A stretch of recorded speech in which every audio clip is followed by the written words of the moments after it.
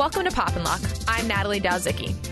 Louisa May Alcott's Little Woman has mattered deeply to generation after generation of women ever since it was first published in 2 volumes in 1868 and 1869.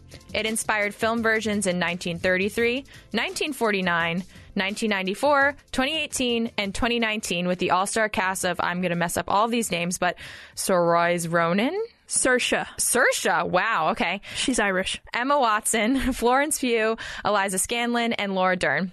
This story is much more than just 4 girls growing up in Civil War era Massachusetts, making jam and accidentally burning their dresses in the fireplace. And for that reason, today in the studio, I am joined by Executive Director of Feminists for Liberty, Kat Murdy. Thanks for having me. Libertarianism.org's Marketing Manager, Marianne March. Hello. And Editorial Fellow at USA Today, Haley Victory Smith. Heyo. Unexpectedly, Greta Gerwig's movie spurred quite the debate. So do you guys think this movie just appeals to women? No. People might see it as a movie just for women. There's this idea that if women are the main characters, then it's meant for women. But it's a story about everybody. And I think especially the book is a book that's for everybody. The movie kind of cuts out the male characters in a way. But if you saw that same thing in a mainstream movie, quote unquote mainstream movie, where all the characters were men, no one would say, is this a movie just for men? Right. What are your thoughts, Haley? I have been on a bit of a tirade on Twitter. A friend, Maddie Fry, and I have been trying to combat all these conservative men that are oh, I don't know if I would go see it. And we're but it's good. You should see it. So I think there's been a tendency among conservative male intellectuals to kind of dismiss this book or dismiss this film. I'm going to do that a lot this podcast. I can feel it. Me too. To dismiss this film as, something that really just appeals to women, something that they shouldn't have to kind of talk about or analyze or spend a lot of time and effort on. And I think that's really kind of a sad thing to do, because really this isn't just a book that appeals to women. Obviously, it is written for women and about women, and it primarily appeals to women, which is fine. But this is one of, I would say, arguably based on one of the probably top 5 great works of American literature. And if you're deciding, I don't know, this book doesn't really appeal to me, or this film doesn't, so I'm not going to read it or watch it, I think you're really missing out on one of the kind of seminal works of female literature. And if you want to better understand women, watching this film and reading the book are good ways to do that. And kind of just going off of that too, I haven't read the book for a while. And it's funny, the first time I remember reading it is I read it with my mom. We read it together. Or she would read some chapters to me and then I'd read some. And it was in the process when I was still chapter books were a big thing. Or it was a monumental occasion that we got through it together. And I actually haven't seen the 1994 film, but I was going back and looking through just some research materials for this podcast. And I was oh, I wonder why I never saw it. And then I went back and watched a few scenes from it. And not that the 1994 film wasn't good. I thought it was a good standalone film. But watching it after seeing the 2019 film, I was wow, Gerwig did an amazing job of retelling the story, and also added a lot of elements that weren't in previous versions, whether it be previous film versions or the book version. So I thought she added to the story too. So even if you thought the original Little Women book was maybe just for women or appealed only to women, I think she added a lot of nuance to the movie that even suggests that this is a story for everyone. So I think we can even take it back to the book, and Jo March, who's in many ways the title character and sort of a representation of Louisa May Alcott, kind of written as a character of what it was like for her growing up. She's a writer, and she talks about this. She talks about how stories for women are seen as just for women, but they're stories about America and stories about growing up. And I think that's the thesis of the book, really. Right. I think that the numbers speak for themselves. This movie, just the 2019 version, grossed over $111 million globally. So clearly it's not just women going to see this movie. And I think that, as we've been discussing, there's a benefit to looking back and seeing how people's lives were during this time. Normally when we talk about Civil War era stories, they're set in the war. They're about people fighting. And just the same way we benefit from reading Tom Sawyer and Huckleberry Finn, I think that people of all genders could benefit from reading Little Women. And a lot of history, I think, gets lost from the fact that for so much of history, it's just part of the story that we hear. We hear usually the male story. Usually we hear an upper class male story. And we don't really see a whole lot of what's going on in other people's lives. And history isn't just in books. It's people living. And I think that works of literature or movies like Little Women, they give you a better understanding of the world and how the world works and how it was and what's changed and what hasn't. I think it's perfectly acceptable for men to, see this movie or read this book and say to themselves, okay, this doesn't necessarily appeal to me entirely, right? Like, this isn't like the sort of thing I would just choose to go out and see or read.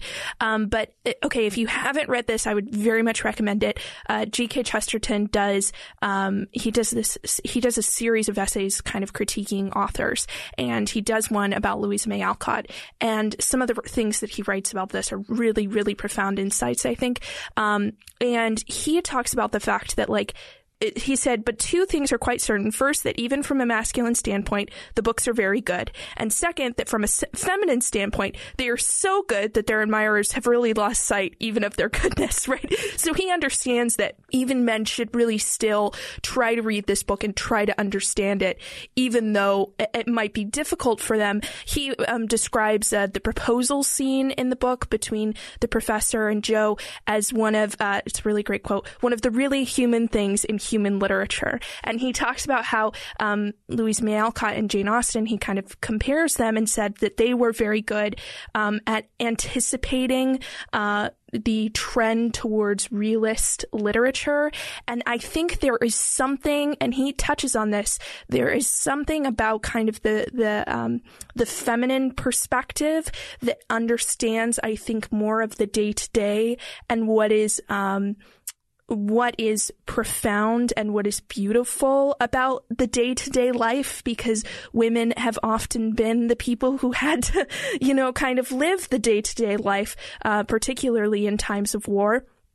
And so, I don't know, I think it's really interesting. And I think if you're someone who just says to yourself, oh, I don't know, I'm not really interested, you're not giving yourself a chance to read and to watch, one of the most, I think, profound stories that's ever been written. This is also a book that was written in the Civil War era and is still one of the big bestsellers. It's still a book that's very much part of our pop culture. It's part of the dialogue. And part of that is because it's just so true. There's so much truth about how people live. And the fact that it's carried over for so long tells you that that's something that's worth reading, I think.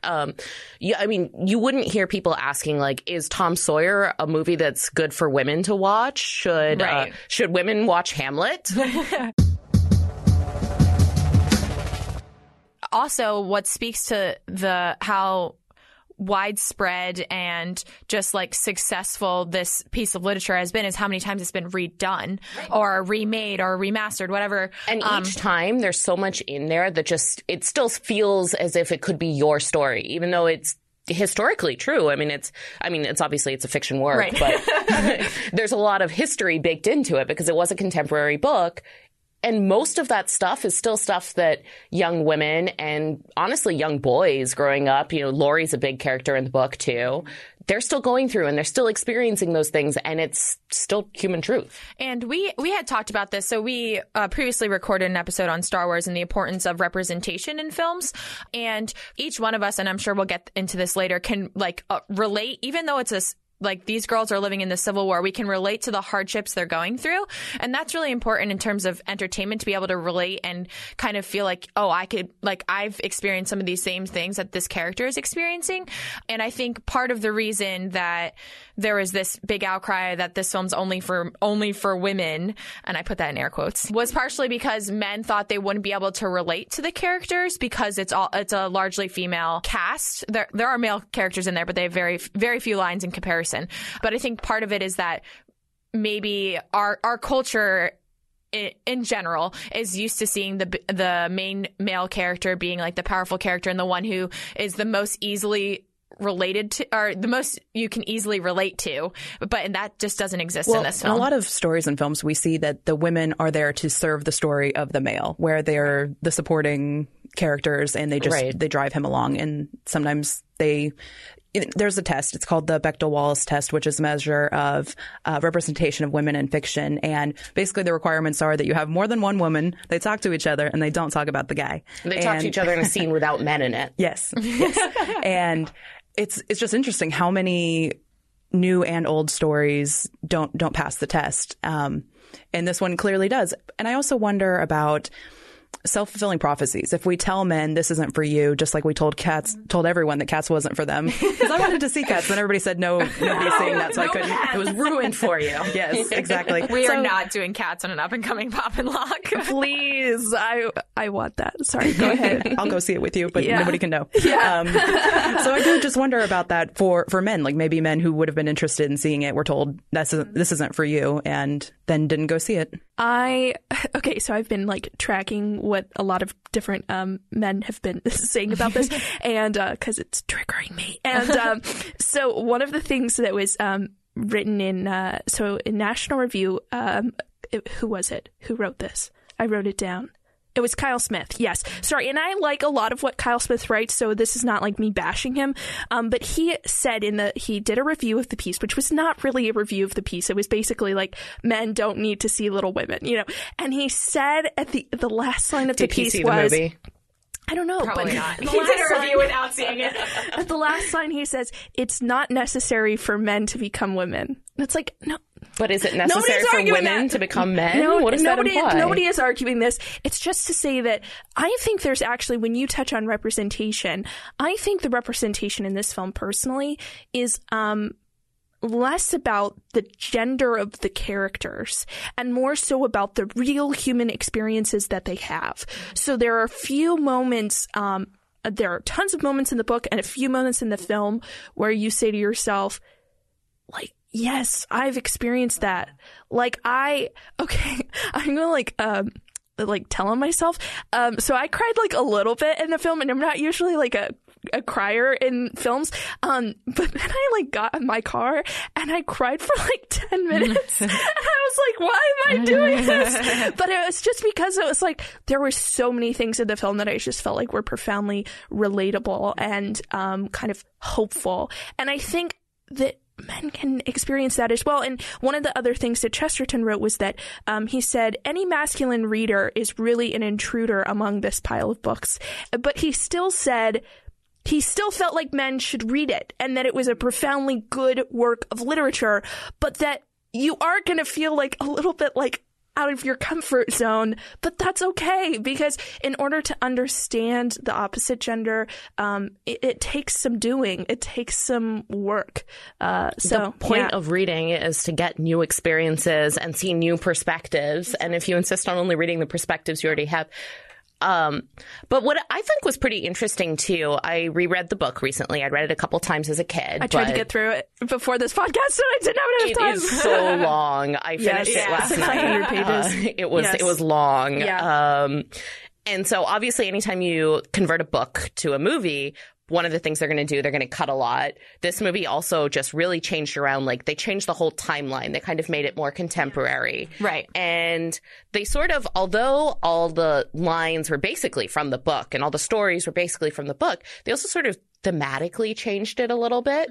Mm-hmm. The book itself is a heavy religious tome. That's essentially what it is. It's great. Anyone can read it from any background. Growing up, I didn't really read that into it. As reading it as an adult, it's very clear. Louisa May Alcott it's not heavy-handed, says that no. It's very enjoyable. It's very enjoyable. Read Pilgrim's Progress. But they read Pilgrim's Progress. Yeah. She talks about sermons. She gives sermons at times when she has long things. She even says like, and I'm sure my readers are tiring of this, so I shall get back to the story. So obviously they're going to cut a lot out. But what I thought was interesting when they made the movie was not just that they changed the timeline, but they also sort of changed the focus. They made it more just about feminism and just about the women. And the book has these heavy male characters who play a big role, whether it's Laurie or Professor Bear or Father, who plays a major role. You see him in a couple scenes in the movie. You basically, like, where are the men? The men are cut out. I think from a story, as a movie, it's a fantastic movie. But I think, if anything, the movie is aimed at a female audience more than the book is. I thought so. I thought it was very interesting. I was looking for a breakdown of like how much time a male character was talking in this movie versus female characters, but I could not find it. But I thought about the father character. He is off in the Civil War, and we get letters from him in the movie. They read, I think, one letter from him, maybe two. Yeah, on Christmas. And then they don't really mention missing him all that much. He's only mentioned in passing, because he's not a focal point of the story, at least I think. And then when he comes, and he wasn't in the book either. Yeah. And then when he comes back from war, they're obviously overjoyed to see him. He comes back on Christmas. Christmas is also a focal point of this movie, and this movie came out on Christmas Day, so that was all very intentional. Focal point of the book as well. Yeah. And I thought it was interesting because even when he did come back, you still didn't see him in the film all that often. You saw him at the wedding towards the end, and I was picking up, Marianne and I saw this together, I was picking up that most of his lines were actually like comedy. Yeah, like, he was setting up Marmee for jokes. Yeah, he was like setting up jokes, which I thought was really interesting because like his character, obviously we didn't develop his character all that much in the movie, but I just thought even when he did talk, it wasn't necessarily him adding a whole lot of substance. It was more of like he was almost comedic relief, which I appreciated because I thought the movie was kind of like, it was very heavy. There's something comical just about seeing Bob Odenkirk anyways. Yeah. I think he's great. He's great. Oh, he's fantastic. You wouldn't have known he was the father in the movie necessarily if you hadn't read the books, though. And I actually really liked the way that the movie handled it. But I think that we lost something as well in the way that these characters, the male characters, aren't fleshed out like they are in the book. And you get a lot of really interesting conversations where they're talking about the role of gender, and they're talking about, especially when it comes to raising sons versus raising daughters, and marriage. And you kind of get a little of that in the movie, but you don't get it in the same way. There's this great scene where Meg is a young mother and she's struggling with her twins, and her mother tells her the problem is you're taking it all on your own, and your husband is your partner and he needs to be doing part of it. Make sure he's in the nursery, make sure he's helping with the children because they're his children too. And you're cheating yourself and you're cheating your kids and you're cheating him if you guys aren't equal partners in raising your children. And that's first off a message that resonates nowadays. Yes. Right. But it's also this very feminist message, and it was very controversial then, even as it's somewhat controversial now. Okay, so I would disagree with kind of the assessment that this is like a profoundly feminist book or film. And okay, so, and I would disagree. I think both sides have said this. So conservatives have tried to kind of dismiss it in a way, not all, but some have tried to say, oh, well, you know, the film takes out all mentions of God and blah, blah, blah, blah, blah. And so it's more feminist and it changes the ending a little bit. So it's kind of, you know, oh, okay.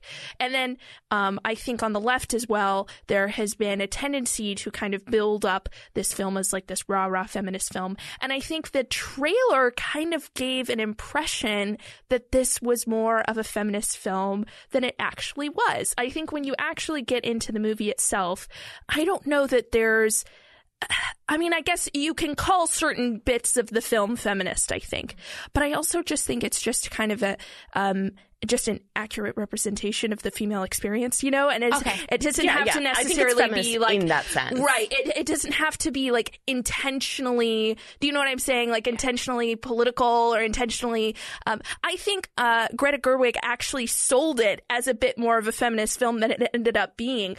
There's the one scene which we can maybe get into later. There's the one scene where she's in the attic talking to Marmee, and she said, you know, women are they're not just hearts, you know, blah, blah, blah. And that's the scene that was in the trailer.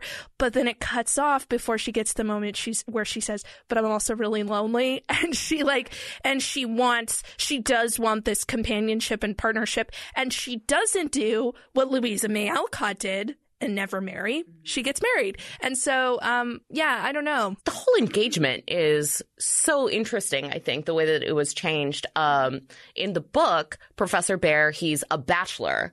He's a bachelor from Germany, and he's raising his sister's children. And everyone thinks that he's very weird that this man wants to take an active role in raising children, and it's kind of frowned upon for that. And that's one of the things that Joe likes about him.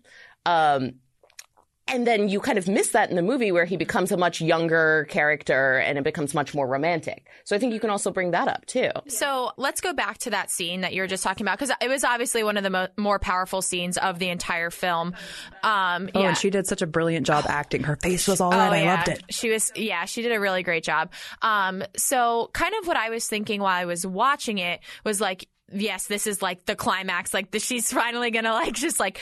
Because you could tell it was boiling, like her life was like boiling, and she was like, she's gonna crack at some point. So, also in addition to like the quote you had said, she said how women have minds, and we're not just like tools of romance.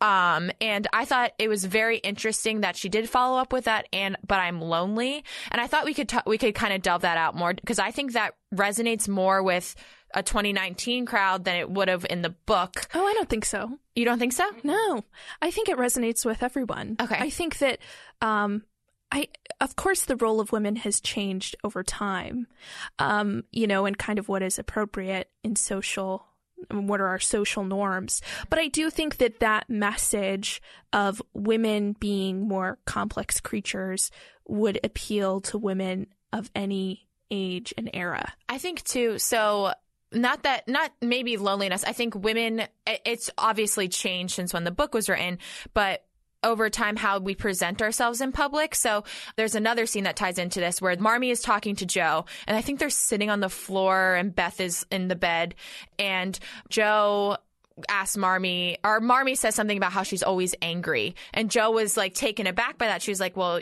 you never like look that way. You always like happy, and you're like, and I just thought that was so interesting, because I resonated with that in the sense that you maybe like you shield your anger, you shield your larger emotions, because women are, especially in that time period, weren't supposed to be, I put that in quotes, overly emotional, or they were always second to their husband, and they had to do whatever their husband wished of them. And I just thought that scene was very subtle but very interesting. The fact that it showed things that women hide from society. So like the anger, the loneliness, stuff, like those types of feelings. I think it's less, so that scene and the other scene I kind of interpret in a different way. The anger scene, that from having read the books the book one time or a few times, I think that comes more from a place of there's a theme throughout the book of teaching yourself discipline. And this comes with the themes about God. Now, God is mentioned a lot in the book, and God was not mentioned basically at all. I don't in think the film. I don't think maybe once, which to me felt like a bit of a loss, because I think it kind of goes away from a bit of the original intent of the film. But I also don't know that the characters were changed so much that you couldn't still feel that influence. And I think this is one of the places where that influence happens, where Marmee has taught herself the discipline to be able to keep her anger to herself, and that she doesn't, that it is seen as virtuous, and I think it is, to not always go flying off the handle, and that she's been able to teach herself to do that. And that is really, I think, one of the central themes of the book that comes out in this film. Well, I think the movie also sort of contemporizes the story in a way that it doesn't have to explain historical context to people. And the religion is part of that, because in the book, a lot of the ideas, like the idea that the Little Women should go out and work, and that they shouldn't just be, quote unquote, kept women, married women who stay at home and don't do anything, that they should earn their, quote unquote, earn their keep, that they should enter into marriages for love and respect as opposed to marriages for money, that it doesn't matter if they marry a rich man or a poor man, but for their beliefs, and they should be able to support themselves within that. And all of these different types of views, the fact that they even talk about in the book how the father is the head of the household, but the mother is equal, and at no point should she be viewed as below. These are all like religious themes. They come specifically from Louisa May Alcott's religion. Mm-hmm. And they're also very strongly they're feminist themes too. And they're very strongly leading into the themes we see coming out in the movie, coming out in the book. But when they remove that religion, because they don't want to explain the context of this whole religious background and how those were unusual views because of her religion, whereas in the book, it's just expected. They do that. In the movie, it's just expected that it's like, oh, it's just part of the theme of the movie. Yeah. And then I find that in the book, there are a lot of references to God, but usually not stated directly as God, God. There's friend. Yes, friend, father. The girls are told that even when their father is sick and possibly on death's door, that they will still have a father even if he dies. So I think that even though it's throughout the book, as I mentioned earlier, I don't think it's heavy-handed. I think that it is woven into their lives because they're it's religious. A part of their lives. It's a part of their lives, and it's how they live their lives. But it's not. Yeah, exactly. It's not meant to be like a primer on religion. Marriage comes up a ton in this film. So I believe one of the first times you see that that you can perceive that it might be like a big theme in the movie is when Jo is talking to Mr. Dashwood, the publisher, and they're talking about how to end her story. And Mr. Dashwood suggests, well, your story has to end with a woman dying or getting married. Those are the only endings that people or the audience care about. Obviously, Jo doesn't agree with this, but what do you think? My question is more so, how is Mr. Dashwood an interesting character in the larger narrative of the story? And what do you think his suggestions about marriage are? That was my favorite scene. Because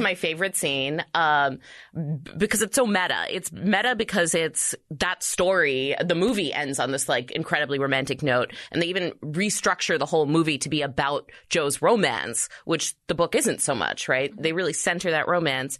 It's also Louisa May Alcott wrote the book in part based on her own experiences, but Louisa May Alcott is Jo. But in her book, Jo gets married and has children. Louisa May Alcott didn't. Yeah. Well, it's my understanding that just like they portrayed in the movie through Jo, that Louisa May Alcott did want to end her story with Jo being a spinster writer and was pressured to marry her off in the end. Right. Exactly. It's a commentary on a commentary on a commentary. It was so powerful. Yeah. And it just carries through the centuries. So Louisa May Alcott never got married. And I think part of that, it does come through, like through Jo specifically, but also Amy. Yeah, through Amy as well. But I thought it was interesting. So you all are assuming that Jo had gotten married because at the end when they're because I was reading some commentary on this and I hadn't thought about it. So at the end they're in Aunt March's old house and it's Jo has a school with Professor Bear and she's walking through the backyard and Amy's painting and Meg I think she's acting with her husband. Amy has a newborn with Laurie, and Jo's holding her book and bringing it to Marmee, I think it was assumed it was Marmee's birthday that they were celebrating at the end, and Professor Bear is there. I never made the assumption that they had gotten married. Oh no, they got married. Well, they got married in the book, but right. That's actually an interesting point. Maybe in the movie they're really trying to get more to Louisa May Alcott's life as opposed to the book where she kind of did end up living with a couple and doing a lot of things with her life, but she never got married. There are other nods in the movie, too, that imply that Jo is Louisa May Alcott. Yeah. There are instances where Jo is seen writing with one hand and stretching her hand out and then writing with the other hand. And this is a nod to Louisa May Alcott, who taught herself to be ambidextrous after an illness. And I thought that was just a cute moment and reemphasized to me that Jo is Louisa. Yeah. I don't know. I think that's kind of an interesting theory, I guess. But my assumption has been we're kind of going off of the assumption of the book, and unless I'm explicitly told so by the filmmaker, I'm going to assume that it kind of, all indications seem to point to that. But it kind of makes it more exciting that way, right? Because you don't know how it ended, and it almost plays back on that scene with her publisher because we're filling in the romance, right? They're not actually making it explicit. Well, and I also think that was an intentional not to show them getting married at the end, right? Where I think we're supposed to, at least I think we're the audience sees it as her book is like, this is the climax, like her book. She got it published in her terms. And that's supposed to be like the big success of the story and not the wedding or not the marriage of them. So I think it would have taken away from the movie had they done a big wedding scene at the end. But I thought the central theme there was that, oh, this is a big accomplishment, especially in this time period for a woman that got her book published and then she negotiated her contract. I love that negotiation we're going to scene. talk about it. She negotiated her contract. And I thought it was the success or the like heartwarming part of the story was that she was successful in her writing, not her romance. But I guess you guys all saw it differently. That is not how the book ends. Right, I know. Right, which I think is why we saw it differently. Yeah. But I like this. I'm actually kind of jiving off of this alternate explanation now because I think saw like 4 they're or 5 kind of accounts leaving of it it. up there. Right. But I think this also shows how attuned, maybe not attuned, but how used to we are of like the romance story, right? Of the rom-com of she gets the boy in the end. Even when I was... But they kissed, guys. But that doesn't mean they're married. They also restructured the movie to make it about Joe's romance. Maybe which we should they tell. don't do. Maybe we should tell the audience how the book ends. Yes. Someone want to do that? Kat read it the most So recently. this is the first book of a series. So you know how series always end with a 'Cause little bit of Men a is after that. right, exactly. So she does. Jo does marry the professor, and everyone gets married. Everyone's happy. They have kids, and so all the little women are married with children, etc. And there's some actually really cool scenes about how the professor interacts with the kids and stuff like that. The school, which in the movie, I thought it was such a powerful, cool moment where they say she wants to start a school because they never had a formal school like that. I mean, Amy went to a formal school, but it wasn't really a good one. She was abused there. Yeah, right. And they pulled her out. Yeah. Casual. Right, exactly. Yeah, they but, just kind of threw that in. Yeah, but that would, I mean, Of the time it period. would basically be normal. Yeah. I mean, not abuse necessarily, but like, But the getting, corporal like, punishment. But yeah. that again comes back to Louisa May Alcott's religion, where they were opposed to that. Oh. I don't know She was opposed to that, and there's a long necessarily. section in the book where they're talking about how corporal punishment Yes. shouldn't be used. Oh, yeah. But I everything think- should be reason I and actually- morality. I actually think Louisa May Alcott's interpretation of this is pretty unique. You say that it relates to her religion, and I would agree with you. I don't know that it necessarily relates, though, to the religion of the time period. She interpreted religion I think in a unique way. So this is actually interesting. As I was rereading the book, because I read it as a child at first, and as a child I didn't pick up the religious themes as much. And when I was reading it, there are heavy religious themes, but it's not explicitly one religion. So I was trying to figure out what religion she was. It kind of seemed like maybe Quaker, maybe Unitarian. Yeah, I don't know. Well, And I looked it up, and she grew up in a Quaker family. She, Yes. Yeah, that's right. Then That's right. became involved as an adult. Became involved with the Unitarian Church, but she never explicitly decided on either religion. She didn't really like organized religion. She went to meetings of both every single day of her life, and she saw it as a personal thing. And she explicitly said she didn't like organized religion. So this was very much, it's religious, but it's her religion. It's her religion.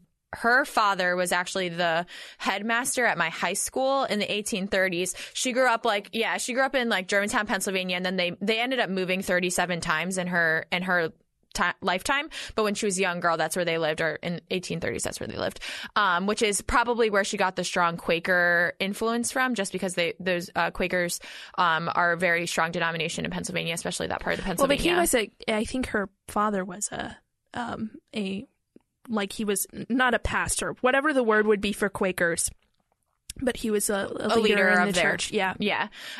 So kind of keep going on this marriage topic.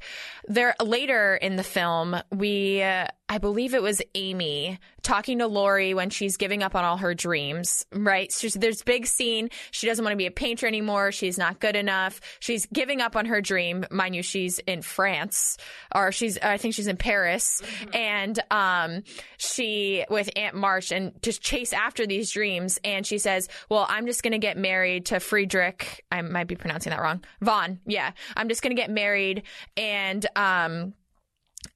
marriage is only for economic advantage anyway. And Laurie, it's interesting because Laurie fights back on her that like, oh, you don't really love him, which I thought was interesting coming from a male character, because like the female character, Amy, is essentially saying, well, you know, I don't have any money, and Aunt March told me I was the only hope left for our family because everyone else didn't marry anyone with any money. But there's a lot of truth to that scene. Yes. There's so much truth to that scene. And the fact that Laurie looks at marriage as a romantic commitment, whereas Amy looks at it as an economic commitment, is very true to the age. There really wasn't many ways for a woman to support herself. She really did need to have a man with money, whether that man was her husband or some other relative. She couldn't own things. She couldn't work in most fields. There just wasn't a lot of ways to support a family without marrying up. And there's this whole pressure where her Aunt March, represents this sort of like modern thinking of the time, or not modern, the contemporaneous thinking that as a woman, her duty to her family is to bring in someone who can support them, versus her parents keep talking to her about how, no, we want to raise independent women who can work. We don't care if you're spinsters. We care that you do good work and commute. And Aunt March calls them crazy for that. And I think actually she's working from Amy is making a lot of sense for someone from that time period, where nowadays women can marry for love because women can also support themselves. They couldn't before. Yeah. But I do think that the marriage as an economic decision still carries over. Absolutely. We see people getting married all the time for insurance. Or not. That's not romantic. Right. Or not getting married because if they do so, they'll lose food stamps or they'll get kicked out of their Section 8 housing, et cetera. And just a million different things. Look at the tax code, right? Depending on how much your husband makes, how much your spouse makes, and how much you make, it's either going to penalize you or benefit you. And it's set up, the way that the tax code is set up is in order to push people into certain types of households, certain types of lifestyles that are largely one person out working and one person home with kids. And I also think it's interesting because even in that same conversation, she talks about, well, even if I did make it, so to speak, even if I became a great painter or a great artist, like as soon as I got married, none of that wealth, nothing I gained from it would be mine anymore. It would be his, and I would be his property. And then she even talks about her children. She was like, which I thought was very poignant. She talked about, she's like, I'm going to have a family, I'm going to have children, and no one's going to ever say, oh, those are my kids. They're going to say they're his kids. Well, it's also from a historical legal perspective. As soon as she got married, she wouldn't own any property. She would no longer be a legal entity, actually. Mm-hmm. It wasn't until the 70s that married women were allowed to legally exist as a separate human. They weren't allowed to represent themselves in court. They couldn't open a bank account. They couldn't buy or sell property. They couldn't have a credit card. She legally would have been part of the man.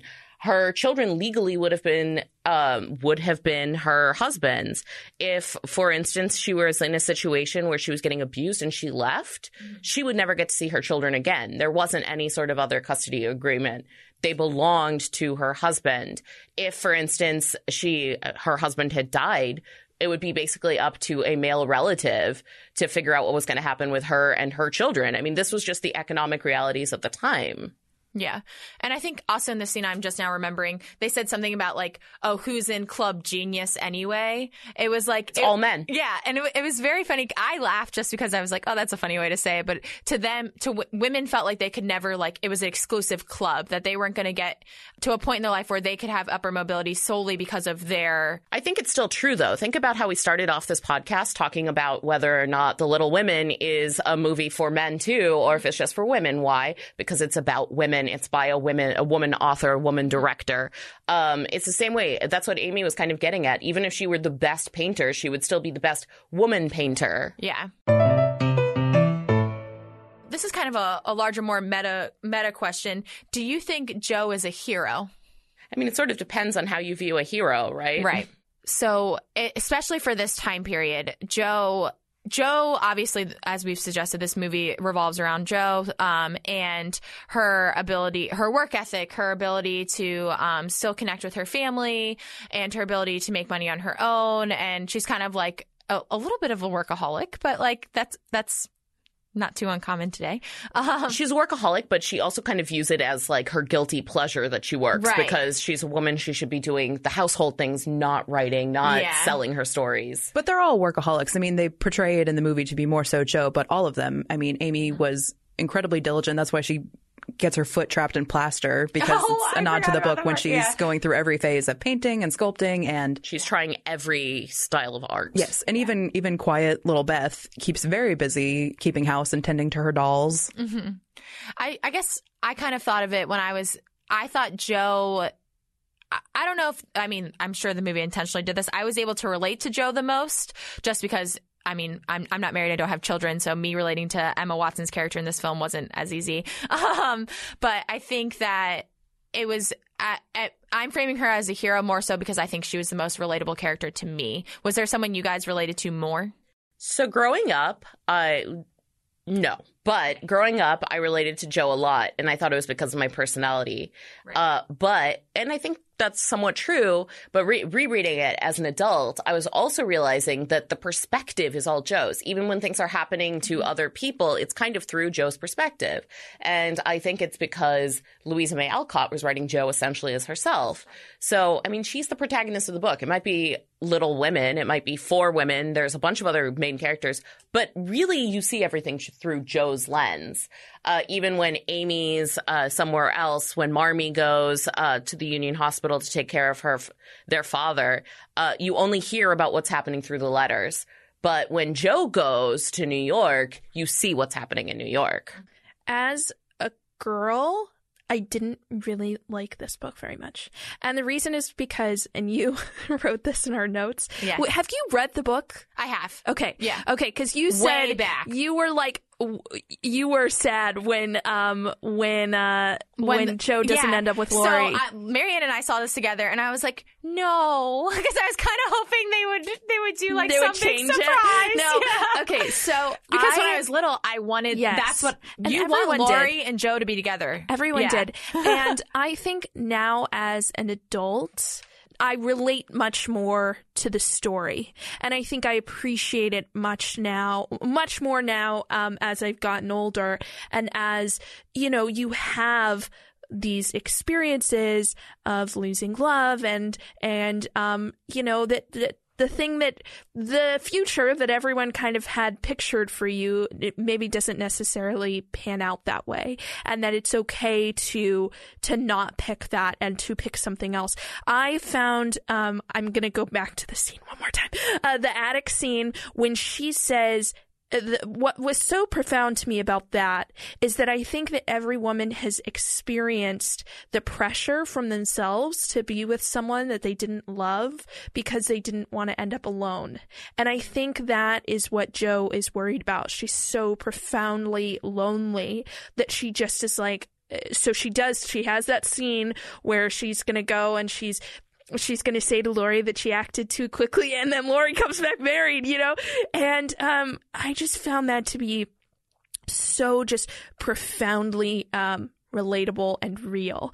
And I think, I mean, it is a little sad, but in another way, I don't see it that way. I see it as, now she's with the professor, and like, that's really probably the person she should have been with all along. Laurie just wasn't the right sort of person for her, and she needed to find someone who was more mature. And in the book, he's a pretty old guy, Yeah, he's in his 40s and she's in her early 20s. Now, I was personally glad that they used, because in the previous movies they haven't used very attractive actors.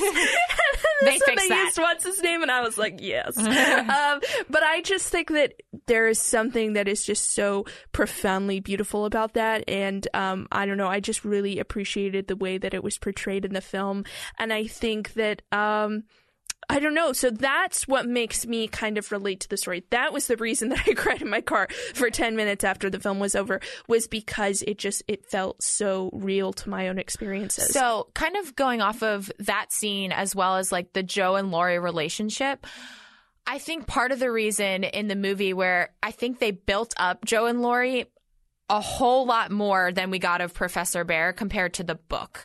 So like Professor Bhaer wasn't an as developed character in the movie. Like you saw him in passing in the beginning. We met him. He was trying to be tough on Jo, and which was another scene I could relate to, that he was trying to be tough on Jo because he thought she was a good writer, but Jo took it as like criticism that he was wrong.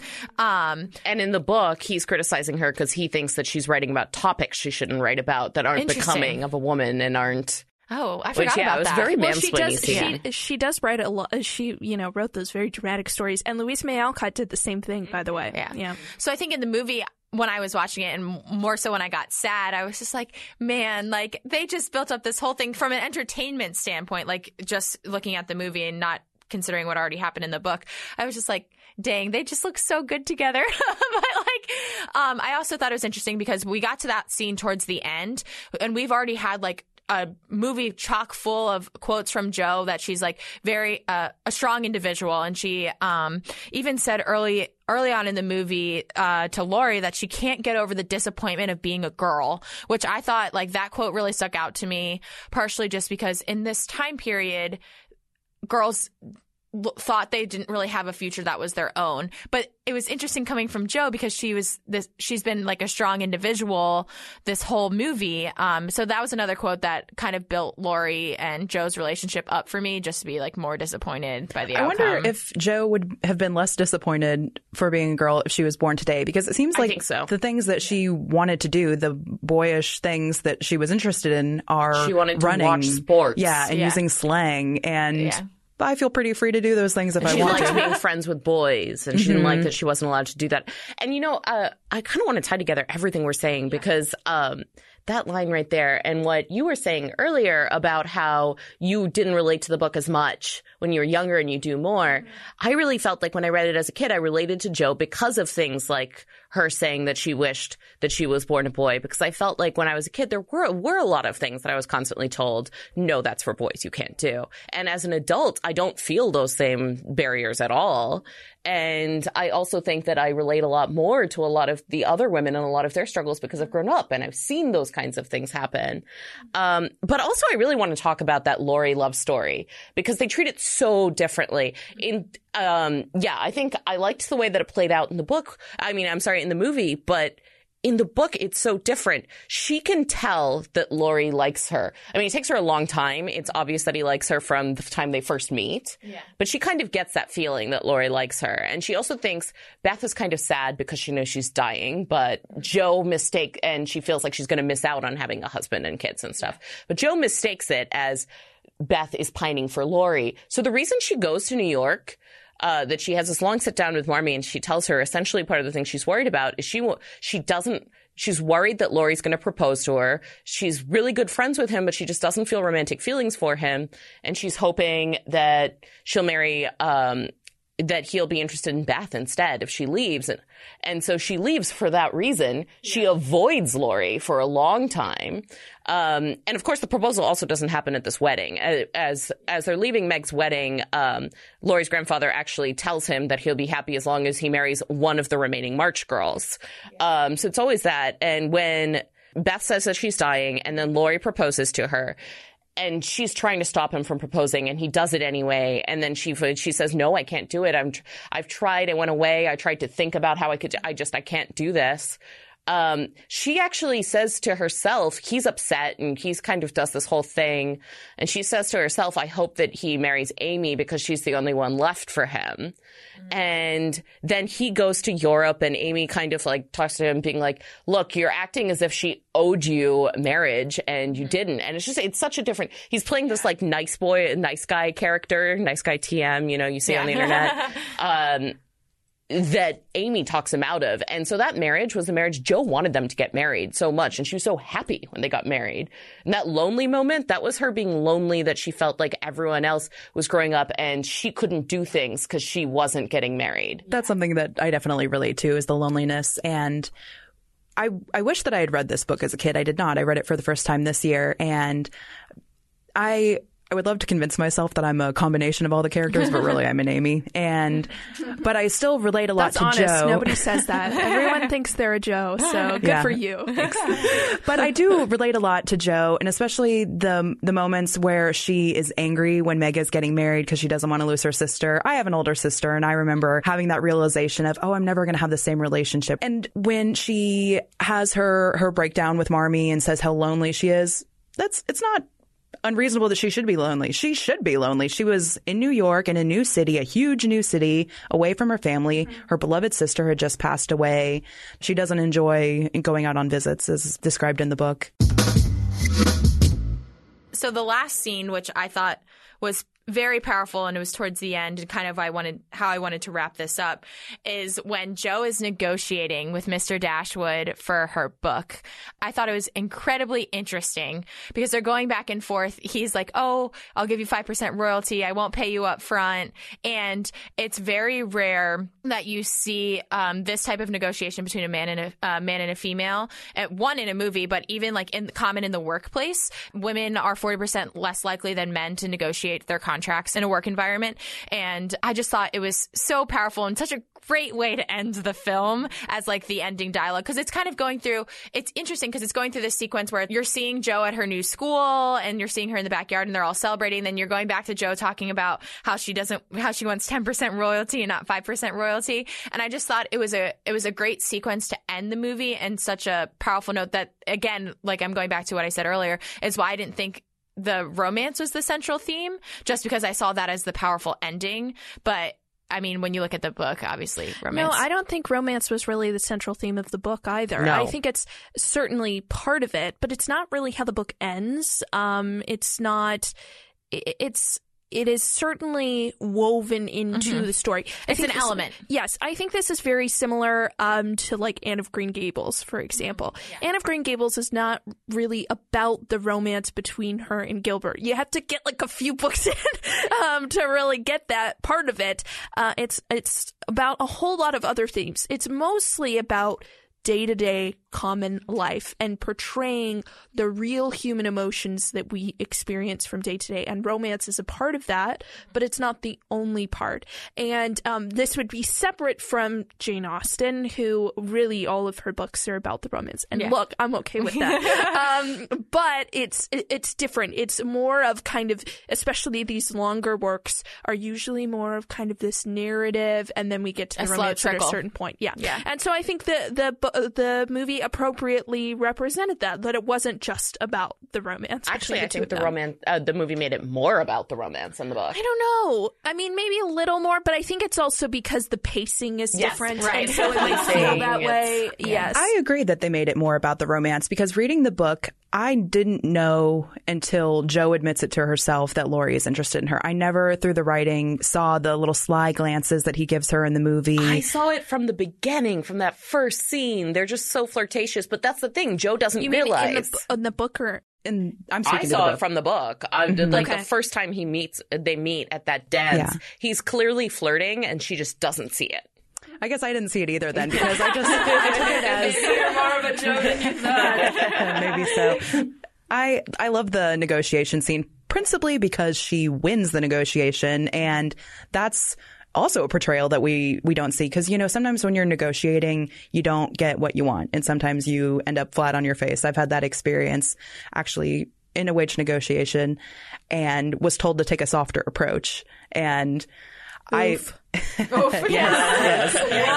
So it was just nice to not only see a woman negotiating, but to see her successfully negotiating and keeping her power. That was really great. And I like the point where she talks about how she wants to own the intellectual property that is her book. She doesn't want to just get an upfront cost because it's her work and it belongs to her. I also felt like, I love Saoirse Ronan so much. The acting in that scene was so good. She's just like so spunky, and I'm like, yeah, girl, you go. And her face doesn't change. She's like, no, sorry. Like, try again. I loved it. I loved it. It was just a powerful ending, I think. We didn't touch on one of my favorite scenes in the movie. Go ahead. Which I think was in the movie and honestly not really in the book. It kind of brought out something that I missed on reading the book, the 3 times I've read it. This is after the war. Okay. Marmee is working in like a refugee center for a Union soldiers type thing. And there's a scene where she's sort of like they're helping people go places. And they're like giving out blankets and yes, exactly. Okay. And telling them like, hey, there's a family here that you can stay with until you can find your family, etc. Yeah. And she's working there, and she's working next to a black woman. And she says she's talking about the Civil War, and she's glad that the Civil War is over. And she's, of course, like, from that perspective, she's from an abolitionist family, right? And she says, I spent my whole life ashamed of my country. And the other woman says, no offense meant, but you should still be ashamed. Thanks for listening. If you watched the Oscars recently, you probably noticed that Greta Gerwig did not even get nominated for Best Director for her work in Little Women. Regardless of what the Oscars voters think, the newest edition of Alcott's beloved story is a must-see. So go buy your popcorn and raspberry slushie, rush to the theater, and after the movie, let us know which Little Women character you are on Twitter at PopandLockPod. That's pop, the letter N, lock, with an E, pod. Make sure to subscribe to us on Apple Podcasts, Spotify, or wherever you listen. We look forward to unraveling your favorite show or movie next time. Pop and Lock is produced by Tess Terrible and Landry Ayres as a project of libertarianism.org. To learn more, visit us on the web at www.libertarianism.org.